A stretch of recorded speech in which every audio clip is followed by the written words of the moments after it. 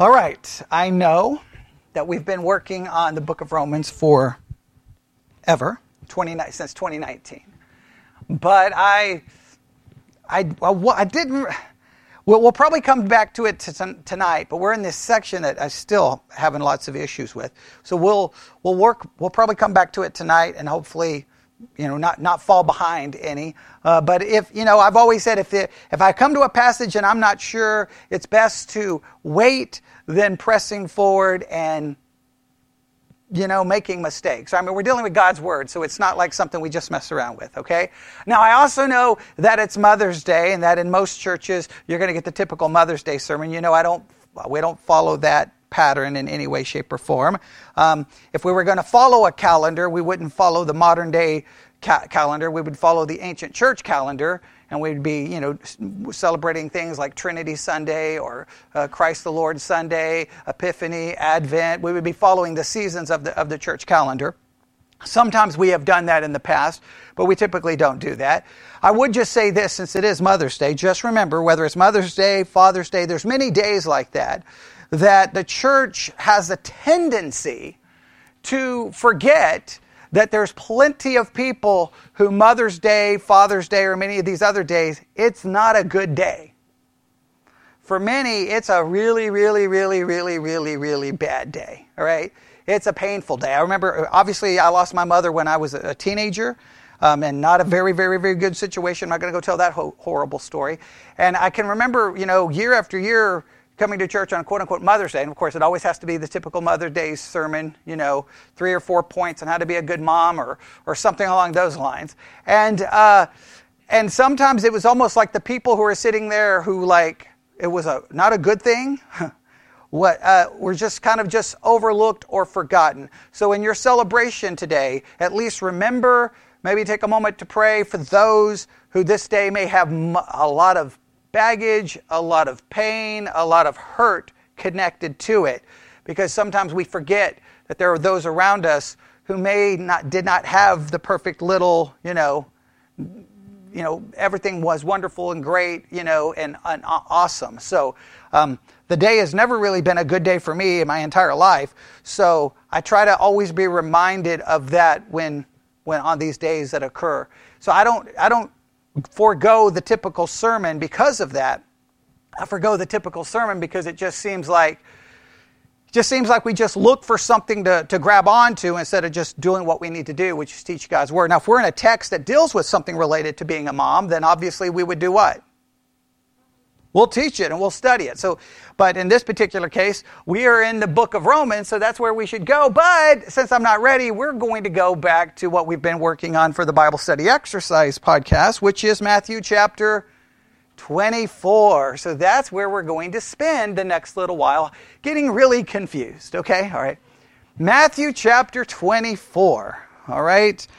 I don't know, doing this on a Sunday morning has its challenges, because I know there's probably plenty sitting in the sanctuary who have not participated or been a part of the Bible Study Exercise podcast series. But we've now been, basically the Bible Study Exercise podcast, for those who don't know, we typically dedicate one passage of Scripture, and 1 week looking at that passage of Scripture, I give homework, there's curriculum, and people participate from all around the world, and we really dig into the text. This particular time, we decided to dedicate 8 weeks to Matthew 24. 8 weeks to Matthew 24. And the reason I decided to dedicate 8 weeks to Matthew 24 is a couple. Number one, the curriculum itself spends multiple weeks on it. Number two is because Matthew 24 is one of those passages that drive me absolutely insane, because people constantly rip verses out of context and use it. I mean, the wind blows too strong, and they'll grab something from Matthew 24 saying Jesus is about to return. And you're like, what in the world are people doing here? So we've been working on it and working on it and working on it and working on it. So let's first establish the basic context. I do this pretty much in every podcast dealing with this. Let's go to Matthew chapter 24, start in verse 1. Jesus went out and departed from, everyone say the next two words, the temple. The temple that was standing when? Well, Jesus is speaking this somewhere close to 33 AD, yes? Okay, that's the temple that's being referred to, yes? The temple that was standing when Jesus was walking on this earth. Does that make sense? All right. And his disciples came to him to show him the buildings of the temple. He walks out, the disciples run up and say, look at all of this. Look at this place. Right? What are they pointing to? The temple, standing when? Somewhere close to 33 AD. Everybody got that? And Jesus said unto them, see ye not all these things? Verily I say unto you, there shall not be left here one stone upon another that shall not be thrown down. Now that's a pretty shocking comment, right? You're like, hey, Jesus, look at these awesome buildings. And Jesus is like, they're all going to be destroyed. And they're like, wait, what? Okay, what's happening here? There's going to be a little bit of concern, yes? Like, what would be your very next words? When? How am I going to know we're getting close to it? And why would you want to know when you're getting close to it? Thank you, someone just said it, because you don't want to be there, right? You don't want to be there. Right? You don't want to be there. So they ask some questions. Now, a lot of people make a big deal out of their questions.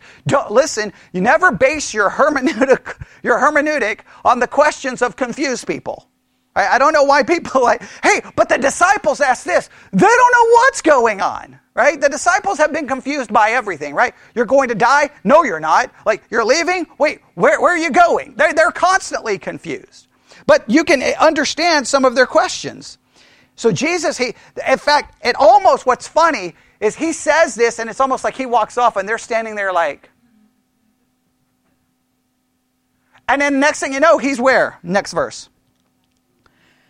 He sat upon the Mount of Olives, right? So he just walks off and they've just been standing there. They've probably been talking all day going, what did you, like, did you hear that right? Like, no, what? They're trying to figure it out.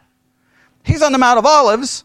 The disciples come to him privately saying, tell us, when shall these things be? What shall be the sign of thy coming and of the end of the world? A lot of people interpret their question in a really weird way. It's like, well, according to our profound knowledge on biblical eschatology, we are going to ask you about 3 specific events. That's a completely wrong reading of it. They're just like, what? They are connecting that, okay, when is all of this going to happen? They are just trying to figure it all out. Their question clearly is not to be interpreted as they understand that this breaks down into 3 different, happenings. They're just thinking that all of this is going to coincide with what? With the event. That the destruction of the temple would be the end of the world and everything else, right? They are confused. So then what happens in verse 4? My favorite verse of the entire chapter. Jesus answered. The answer deals with what? When is the temple going to be destroyed? Now, I know that sadly you don't learn this in most churches for some weird reason. I've always said what blows my mind. I learned about this outside of church first. I should have learned about it inside church because I heard countless sermons on Matthew 24.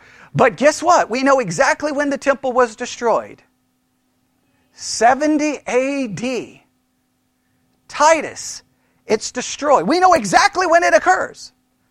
If you go to any school who teaches world history, I know if you're in Texas, all you learn is Texas history, so you miss this event. But if you study world history, you learn about the destruction of the temple. It's an absolute historical fact. Right? You can go to Jerusalem today, there is no temple because it was destroyed. So we know exactly when it was destroyed. So what's awesome is Jesus begins his answer. His answer is, when is this going to happen? And he starts with, my favorite thing about this is what? Take heed. Don't be deceived. I find it so much, it's so ironic that he says, don't be deceived. And ever since he's uttered those words, people have been deceived and manipulated over and over and over with the very answer he gives, which is kind of messed up. Here's the eternal Son of God saying, don't be deceived. And then preachers have come along and ripped these verses so far out of context to make them about everything other than what? 70 AD. Or they give just a little passing. Well, some say this refers to 70 AD. It may refer to that, but. We're going to look to when Jesus is going to come back. Which completely removes it from what? Everything. So we've been working on this, yes? And what did we dogmatically determine? Verse 4 to 15, at a minimum, we can dogmatically say have all been fulfilled between 33 AD and 70 AD. Let's go through this quickly. Well, I'm just going to 15 now, all right? So let's go through this. Take heed that no man deceive you, for many shall come in my name, saying, I am Christ, and shall deceive many. We read from historical records, Josephus and others, that there were all kinds of false Christs and false Messiah showing up between 33 AD all the way up to 70 AD. All right? In fact, some of the problem is there was false prophets and false Christ telling them to go where? To the temple, when all of the signs should have been telling them to leave the temple, and then, according to Josephus, almost 1 million people are slaughtered. Now, some people don't agree with Josephus' numbers, but a lot of people die as a result of all of this. So there were false prophets. For many shall come in my name, saying, I am Christ, and shall deceive many. You shall hear wars, rumors of war. Now, in many churches, as soon as a war breaks out, the situation in Russia and Ukraine, wars and rumors of war, Jesus is going to come back tomorrow. Okay, first of all, if this is predicting Jesus' second coming, does everyone understand how meaningless this would be? You know how many wars there have been since 33 AD? Okay, thousands of wars. So at this point, it would be a symbol, a sign that lost all meaning. All right. So wars and rumors of war. All right. See that you be not troubled, for all these things must come to pass, but the end is not yet. For nation shall rise against nation, kingdom against kingdom. There shall be famines, pestilence, and earthquakes in diverse places. People are always quoting this on social media. Anytime an earthquake happens, anytime a famine happens. You know how many earthquakes have happened since 33 AD?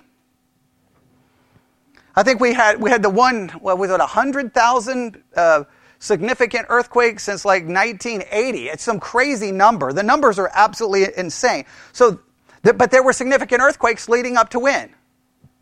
70 AD, all right? All of these signs would have been major significant to them. All of these are the beginning of sorrows. Then shall they deliver you up, afflicted, and shall kill you, and you shall be hated of all nations for my name's sake. There was persecution happening just read the book of Acts. Persecution was happening very quickly. We've looked at all of this. Many shall be offended and shall betray one another and shall hate one another. Many false prophets shall rise and shall deceive many. Because iniquity shall abound, the love of many shall wax cold. But he that shall endure unto the end shall be saved. And the gospel of the kingdom shall be preached in all the world for a witness unto all nations.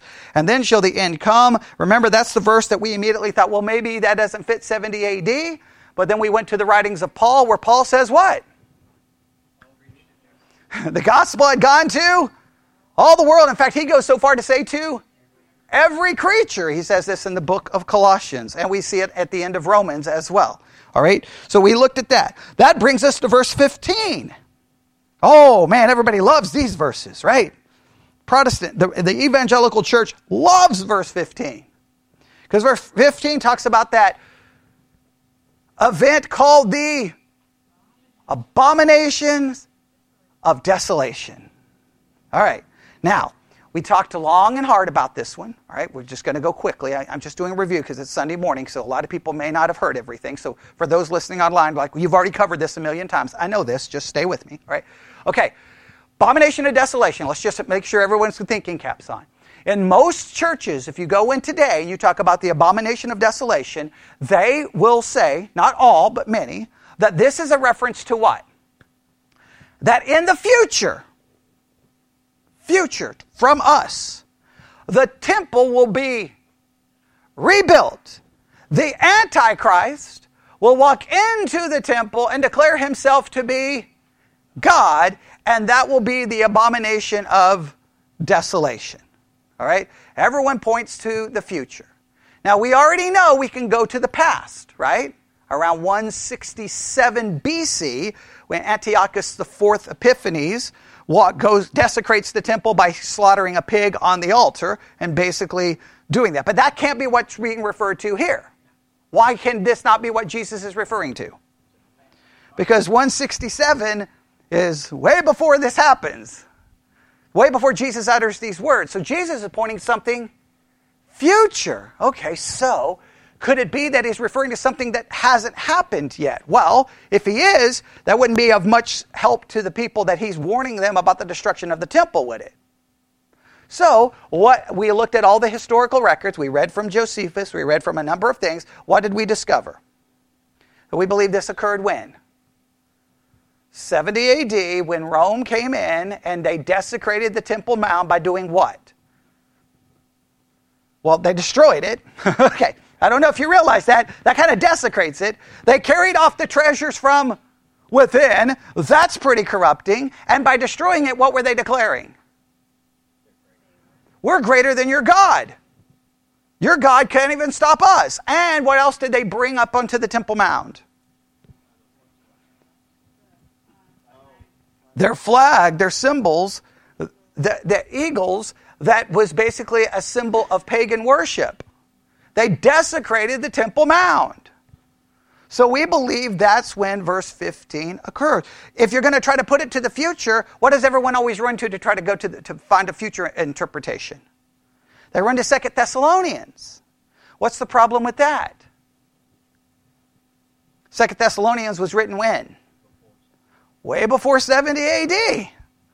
Almost 20 years before 70 AD. Or at best, 15 years. Even if you want to say 10 years, it's still before. So 2 Thessalonians could be understood as pointing to 70 AD as well. We just have to look at this. So, we talked about all of that. All right? Now, verse 16, just so that we know, when you see the abomination of desolation, what should occur? Then let them which be in Judea flee into the mountains. As soon as they see this, what do they need to do? Leave. Get out. And what was sad is they didn't. Because they had false prophets telling them to go where? To the temple. Which got them slaughtered. Which is just so messed up why you don't listen to false teachers. They should have listened to what Jesus said. This should have been a sign for them to get as far away from Jerusalem as humanly possible, but many of them did not. They listened, and Josephus talks about I think I had everyone read the section from Josephus. He talks about how tired they got in killing people. They literally got tired killing people. That's how bad it was. It was horrible. Horrible situation that occurred in history. All right? So let them which be on the housetop not come down to take anything out of his house. All right? They built these like housetops all throughout Jerusalem. It used to be joked about that you could run across Jerusalem just going from housetop to housetop to housetop to housetop. You didn't even have to go back down. And the concept here, Jesus is kind of borrowing from that concept because he tells you to do what? Don't come back down. Don't even get anything out of the house. Just go. Like, in other words, if you're on a housetop and you can get to the other housetop and get to another, you just start running and get as far away as you can because, well, judgment and destruction is coming. What happens in verse 18? Neither let him which is in the field return back to take his clothes. If you're out in the field working, you don't go, well, I got to go get my nice clothes. You don't have time to worry about what clothes you have on. Go. Right? What happens next?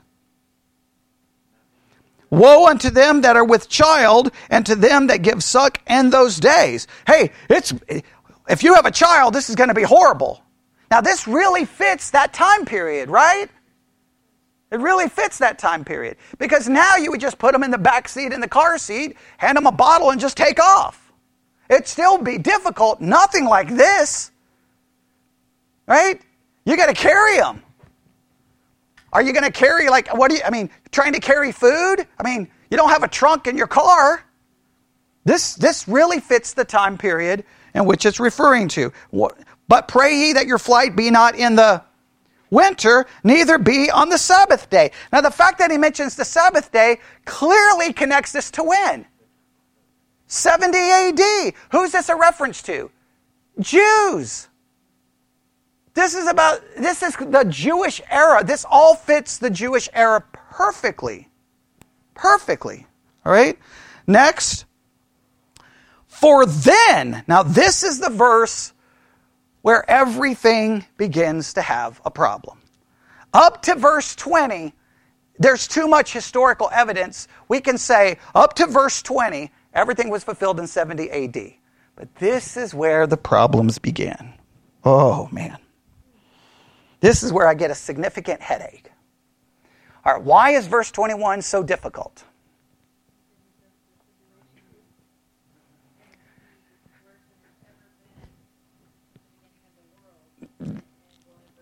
Yes. Now, if you listened to the Bible study exercise last night, you know I gave an answer to this. I think it's a very important answer. I'm going to mention it because we want to get a little further down. But here we go. All right, you ready? Because the preterists ignore this verse. Okay. The preterist that I have here, all right, preterism, which is basically says everything was fulfilled in 70 AD, they, for some weird reason, just skip this verse so fast that they don't even act like it exists, which I hate that. But everyone does this, right? No matter what position you take on almost any theological system, I can't stand when the way you maintain your theological system is to ignore verses that disagree with your theological system. We don't care about the system, we care about the text, right? So we've got to look at this text, and it's problematic. Why is it problematic? Everybody read it. Everybody ready? First two words. For then. Okay, so the abomination of desolation has occurred. People are running. Right? For then shall what? Shall great tribulation. Some translations refer to it as great distress. So for then shall great tribulation, such as was not since the beginning of the world to this time, no, nor ever shall be. That's problematic, and reducing that to just 70 AD. Why is it problematic to reducing it to 70 AD? Well, I can think of some really bad things that happened prior to 70 AD, can't you? I don't know, flooding the entire world seems pretty bad. The temple had been destroyed previously. So, that's a hard time. And it's so bad that it's not going to be anything ever like it after. Now look, I've read Josephus' description of the destruction of the temple. It's horrible, right? I will tell you it's a horrible, horrible event. But I don't know, World War I and World War II is pretty bad. Dropping an atomic weapon on a city full of civilians is a pretty horrible thing. Yes? Okay? Nazi concentration camps where 6 million Jews are killed is pretty bad. Agreed? I can go on and on and on. That doesn't really work, does it? Now the problem is, how do we go from 70 AD to jump to some future? It becomes very difficult, does it not? Would everyone agree? Verse 22, and except those days should be shortened, there shall no flesh be saved, but for the elect's sake, those days shall be shortened. All right. I'm going to provide a possible answer here that I don't think is perfect, but I think it at least is worth considering. All right? Everybody ready? All right. I'm going to see if I can find where this is described. Okay. I'm just going to read. This is from the curriculum that's available to everybody if anybody wants it. Okay. Here it is. While many scholars see the verses predicting this as a reference to the fall of Jerusalem in 70 AD, verse 21 points to events beyond that. Now they make a dogmatic assertion. Okay. Surely the great tribulation in verse 21 cannot be applied only to the destruction of Jerusalem. I agree that the preterist doesn't even seem to provide me an answer. I need an answer if I'm going to make that work 70 AD, and it just doesn't work. I don't care how, you can retranslate that verse 100 different ways. It doesn't work. So this is what they have to say. We know from history that we've undergone more horrific events since then. It is probably best, therefore, to understand this period of great distress or the great tribulation as it is more commonly known, are you ready?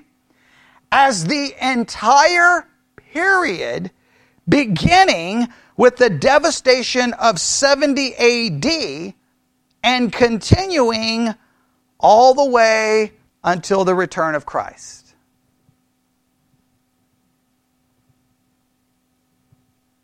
That would involve every horrible thing. Yes?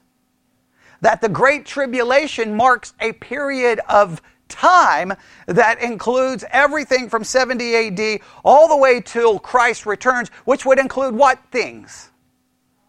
Well, not just things in our past, but any horrible things in the future, like if we take any kind of a literal interpretation to the book of Revelation, those horrible things occur before when?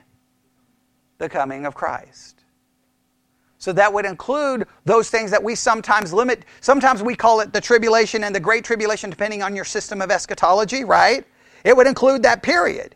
They just expand it that the great tribulation started in 70 AD and includes all the horrible things that happens all the way till Christ returns.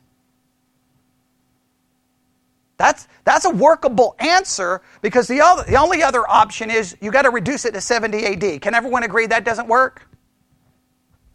To try it, just say immediately jumps to the future, that's really bizarre in how to make that work, right?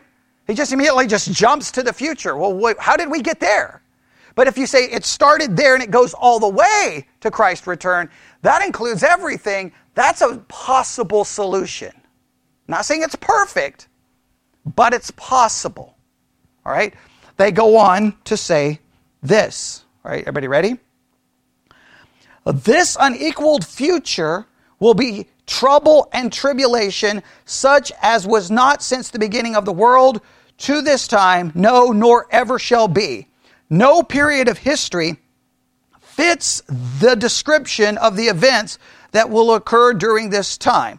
While some view Jesus' words as an Old Testament Hebrew idiom, a phrase that refers to something that is extremely unusual, others see references to the cataclysmic tribulation period throughout the book of Revelation, specifically Revelation chapter 6 through 11. Christ was describing a time when evil will reign with a great maliciousness. As the return of Christ draws near, all bonds of evil will be broken, restraints will be put aside, lawlessness will flood the earth, and God will move in judgment while terrible catastrophe will sweep the earth.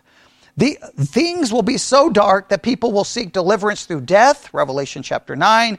Hardships often lead people to look to God, but this will not be the case during the time of great tribulation, and as the rest of men who were not killed by these plagues, and then they go into Revelation 20, talking about these people crying out basically to die. As difficult as these portions of Scripture are to read, we must be deeply grateful for the mercy of God.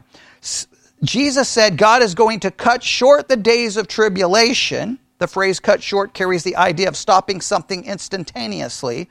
Christ seemed to mean that in his mercy, he will not allow the tribulation to continue forever. God has predetermined that those days will fall short of full destruction. The suffering will be so great that if the Lord let the sufferings continue, no one would survive. And we see that right here in Matthew 24. Do we not? So let's go back and read that. Verse 21, for then shall the great tribulation, such as was not since the beginning of the world to this time, no, nor shall ever be. And except those days shall be shortened, there shall no flesh be saved, but for the elect's sake, those days shall be shortened. Now stop right there. This would seem to imply, if we go with this concept, that starting in 70 AD was the beginning of a time period called the Great Tribulation that involves what? Everything that will occur from there all the way till Christ returns. Now, it feels like for me it's been a long time. Yes? Okay. Way too long. But this is implying that it may be long in our minds, but God has predetermined that there's going to come a time where it stops. And if he did not stop it, what would happen? Everyone would be destroyed. And if you read Revelation, you would think, well, everyone's about to be destroyed. Yes? Until Christ ultimately comes back. And even when he comes back, there's death and destruction. Yes? So that would possibly work. It makes more sense than the 70 AD concept for that verse. And jumping to the future doesn't seem to fit. So it seems to work. What's the next verse? Then if any man shall say unto you, Lo, here is Christ, or there, believe it not. Now, I find it interesting in verse 23 that we're back to the initial warning. How many times has he warned you not to follow false Christ? Now, think of it this way. This seems to be involved during that tribulation period that goes from 70 AD and before. The other warnings seem to be leading up to 70 AD. So prior to 70 AD, what did you need to be on the lookout for? False Christ. After 70 AD, what did you need to be on the lookout for? False Christ. What do you need to be on the lookout for today? False teachers, false Christ. So that's been true in every period of time. I just find it interesting that after that, we have the warning again. Verse 24, for there shall arise false Christ and false prophets, and shall show great signs and wonders, insomuch that if it were possible, they shall deceive the very elect. Now, what's interesting about verse 24? Now these false teachers are going to be able to do what, it appears? Great miracles. Great signs and wonders. Now, that fits in perfectly with what cross-reference? Book of Revelation. What's going to happen in the book of Revelation?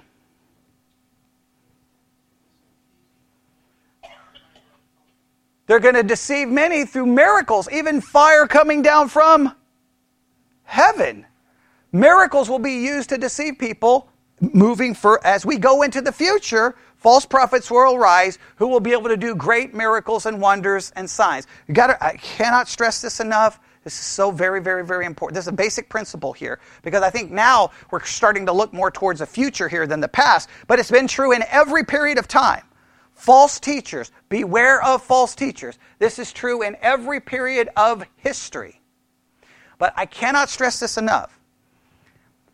If all of a sudden CNN, Fox, every news channel in the world descended upon Abilene, and there's some person at Taylor County Coliseum, and he's healing people. He's raising people from the dead. People who are missing arms are returning. I mean, this is not any kind of fake. That people are actually being healed. They're being raised from the dead. Your best friend who died, you bring them to their grave. They raise them from the dead. Like miracle after miracle after miracle after miracle is happening. That does not prove they are from God.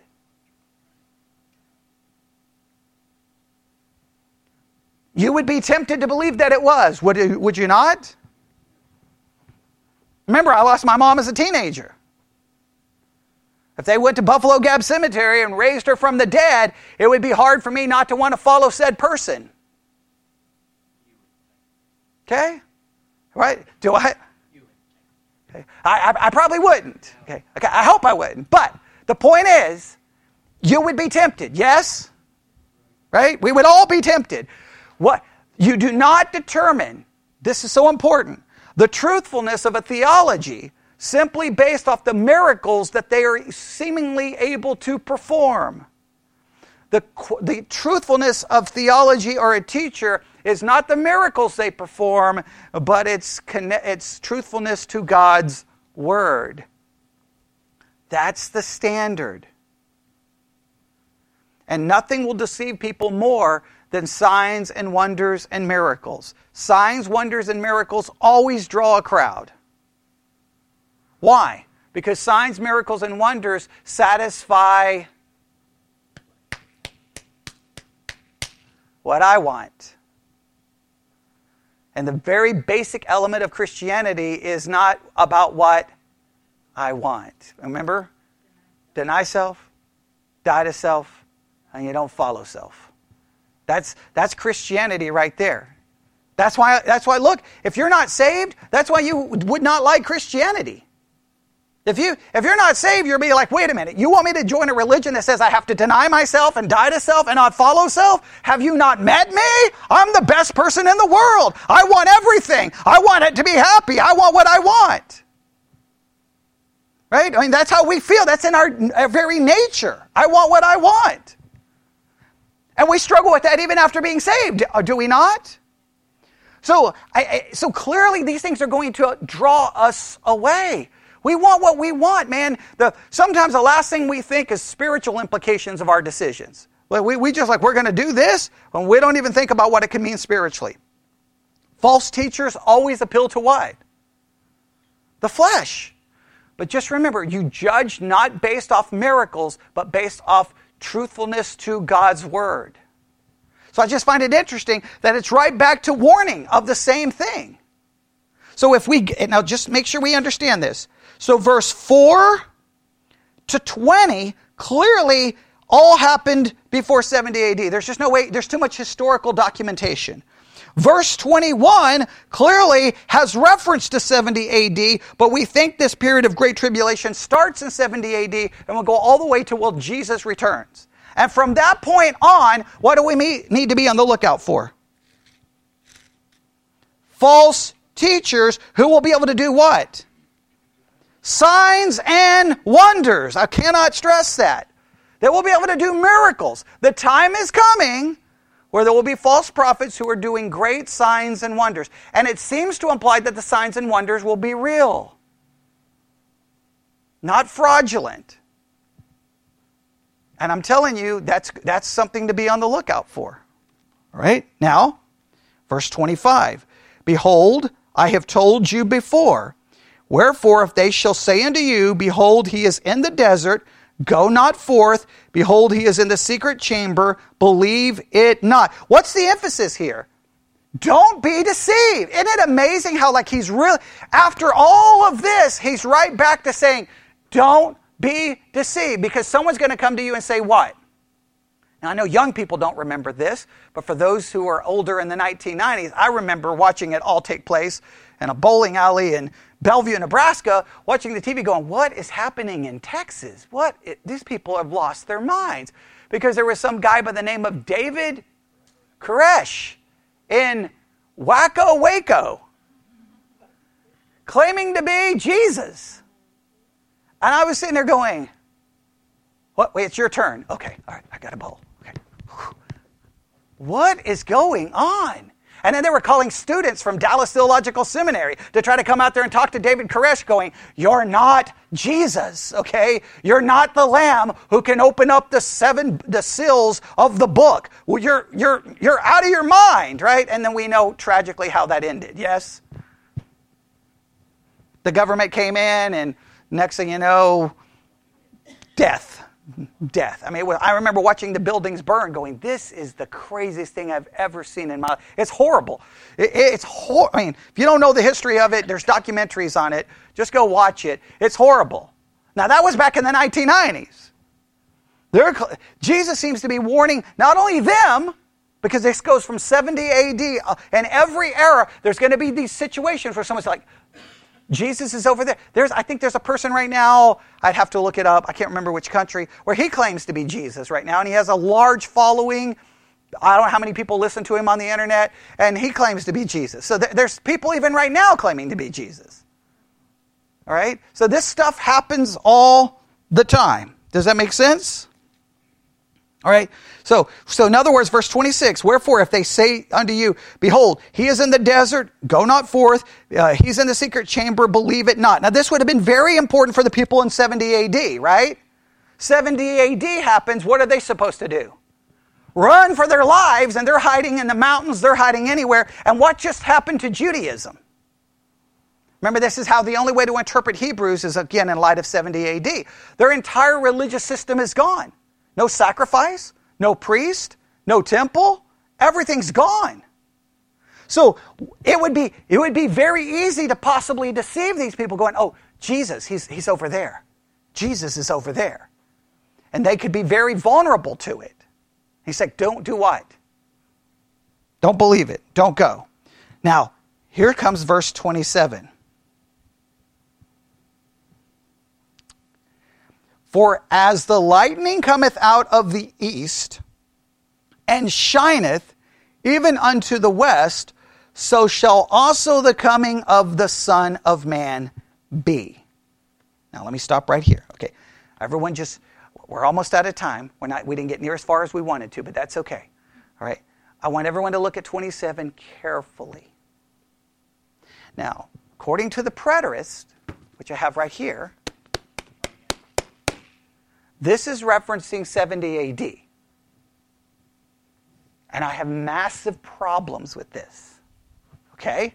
So, looking at verse 27, in light of the verses that precede it, what are the verses preceding it immediately? What are they warning them about? False Christ and not being what? Deceived that Jesus is there. So this seems to be giving them the way they're going to know that Jesus is there. The way the preterist seems to be reading this is that these warnings are going back before the abomination of desolation. Saying, hey, don't be looking for Jesus. You're going to know when he shows up. Like, in other words, the text is kind of going in like a chronological order, and then it goes, it stops, and it jumps, and then it grabs these warnings and goes backwards, and I have a hard time following that train of thought.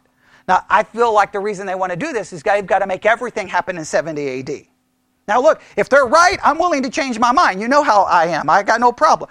I have no problem preaching a sermon in the middle of the sermon saying, you know what, I think I'm wrong. I've done it before, right? I got no problem, because it's not about ego, right? It's not about ego. It's about trying to figure out the truth. But look at that verse. Put your thinking caps on. Oh, I wanted to read to you the preterist view. I wanted you to read the preterist view, but okay, we're not going to have time. All right, here we go. This verse seems to be telling them what specifically? I want you to just read it as literal and as practical as you can. What does he seem to be telling them? Okay?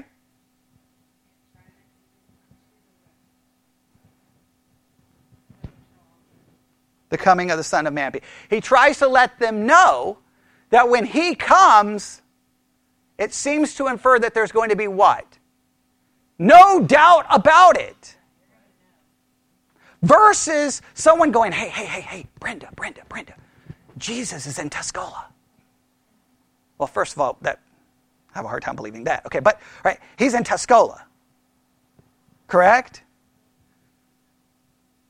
Now, or go back to 70 AD. Hey, he's back in Jerusalem.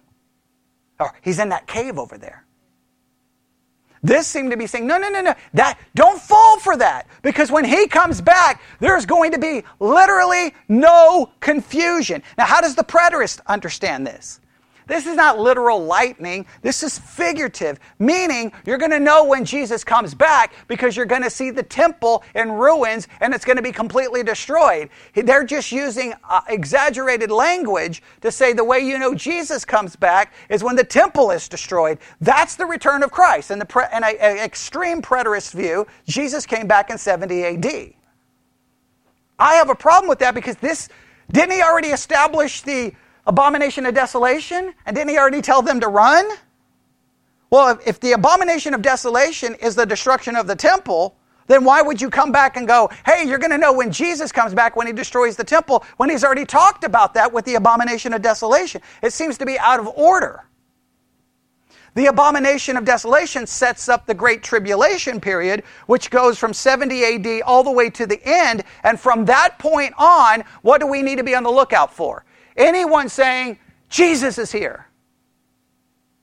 Jesus is like, you'll know when I'm here. There won't be any doubt. How far does he go on to try to prove this point?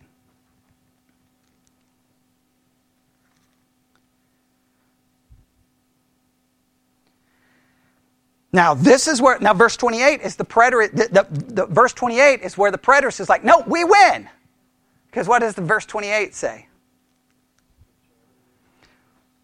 For wheresoever the carcass is, there will the eagles be gathered together. Now, what is significant about the eagles?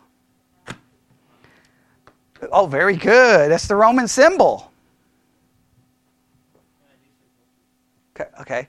Right. Well, which would be a whole lot easier to get around, okay? Right? But let's go with eagles. This would be like, well, wait a minute. What he is saying, see, you're going to know when I've come back, when you see all the carcasses. Remember, supposedly 1 million people were slaughtered in the destruction of the temple. And who would be standing there? The Romans with what? Their eagle symbol. Oh, that goes backwards. The preterist is going to be like, we win. Oh. Okay, so the previous verse seems to go against the preterist idea. This verse seems to go with the preterist idea. Don't you love biblical hermeneutics? Oh, this is becoming a... Okay, how about the next verse? What does the next verse do? Now, immediately after the tribulation, okay, of those days shall the sun be darkened, the moon shall not give her light, and the stars shall fall from heaven, and the powers of the heavens shall be shaken. Now, okay, oh boy, we're going to out of time. All right. What's the key phrase in this verse? Immediately after the tribulation of those days. Now, if we say the tribulation goes from the Great Tribulation goes from 70 AD till the return of Christ, or leading up to the return of Christ, well then, does the tribulation end, and then what happens immediately after the tribulation? According to that verse. Sun is darkened. Moon. Stars fall from heaven. Powers of the heavens shall be shaken. What happens next? Next verse. Then the son of... Okay, now, that seems to be describing things very much like in Revelation, right? So is there some way to go, okay, after the tribulation, going from 70 AD until Christ returns, then after that period, all of these things happen and Jesus comes back. Now, what is the preterist going to do here, if you don't know? They're going to say all of that they're going to call all of that symbolism, the moon, the sun, that simply is descriptive words to describe the destruction of the temple. So Christ comes back with the destruction of the temple. I have a hard time with that. I love the eagle and the carcass fitting with the temple. Here I have major problems. So we'll end with this because we're out of time. And I know we're kind of just like, but, I know. Maybe tonight we'll just finish this tonight. We'll finish this tonight. All right, here we go. We'll have to still read the preterist. So let's do this really quick, okay? If you're writing on paper and you want to just try to outline this. Verse 4 to 20, clearly 70 AD, there's no debate. 21, I think, makes sense to refer to 70 AD and possibly establishing a time that goes all the way to the second coming of Christ. I think it makes sense, right? Verse 22, 23, 24, right? 25 and 26, all of that would clearly be a warning that would apply to everyone from 70 AD all the way till Christ comes back, because there's going to be false prophets, we think of the Antichrist, the false prophet. This would fit every period of time, yes? All right. Verse 27, I know the preterist wants to make that 70 AD, but it just doesn't make any sense to me. The strength of making it 70 AD is because it's connected with verse 28, which really fits the language of 70 AD. But the problem with that, well, I guess to put it this way, there would be no question that we'll put a question mark around 27 and 28, okay? 29, if you say that immediately after the tribulation of those days, this is how you would have to read that. Immediately after the destruction of the temple. That what's going to happen? Then you're going to have all of these. This symbolism doesn't seem to make any sense, does it? If I can somehow go, well, you're going to have the tribulation period, which will then lead up to Jesus' return, then I can make this future, I can make it go from 70 AD all the way till there. We'll have to work on that one. Some of it we're clear it starts getting a little iffy here. Do we agree? Agreed? Yes? No? I know.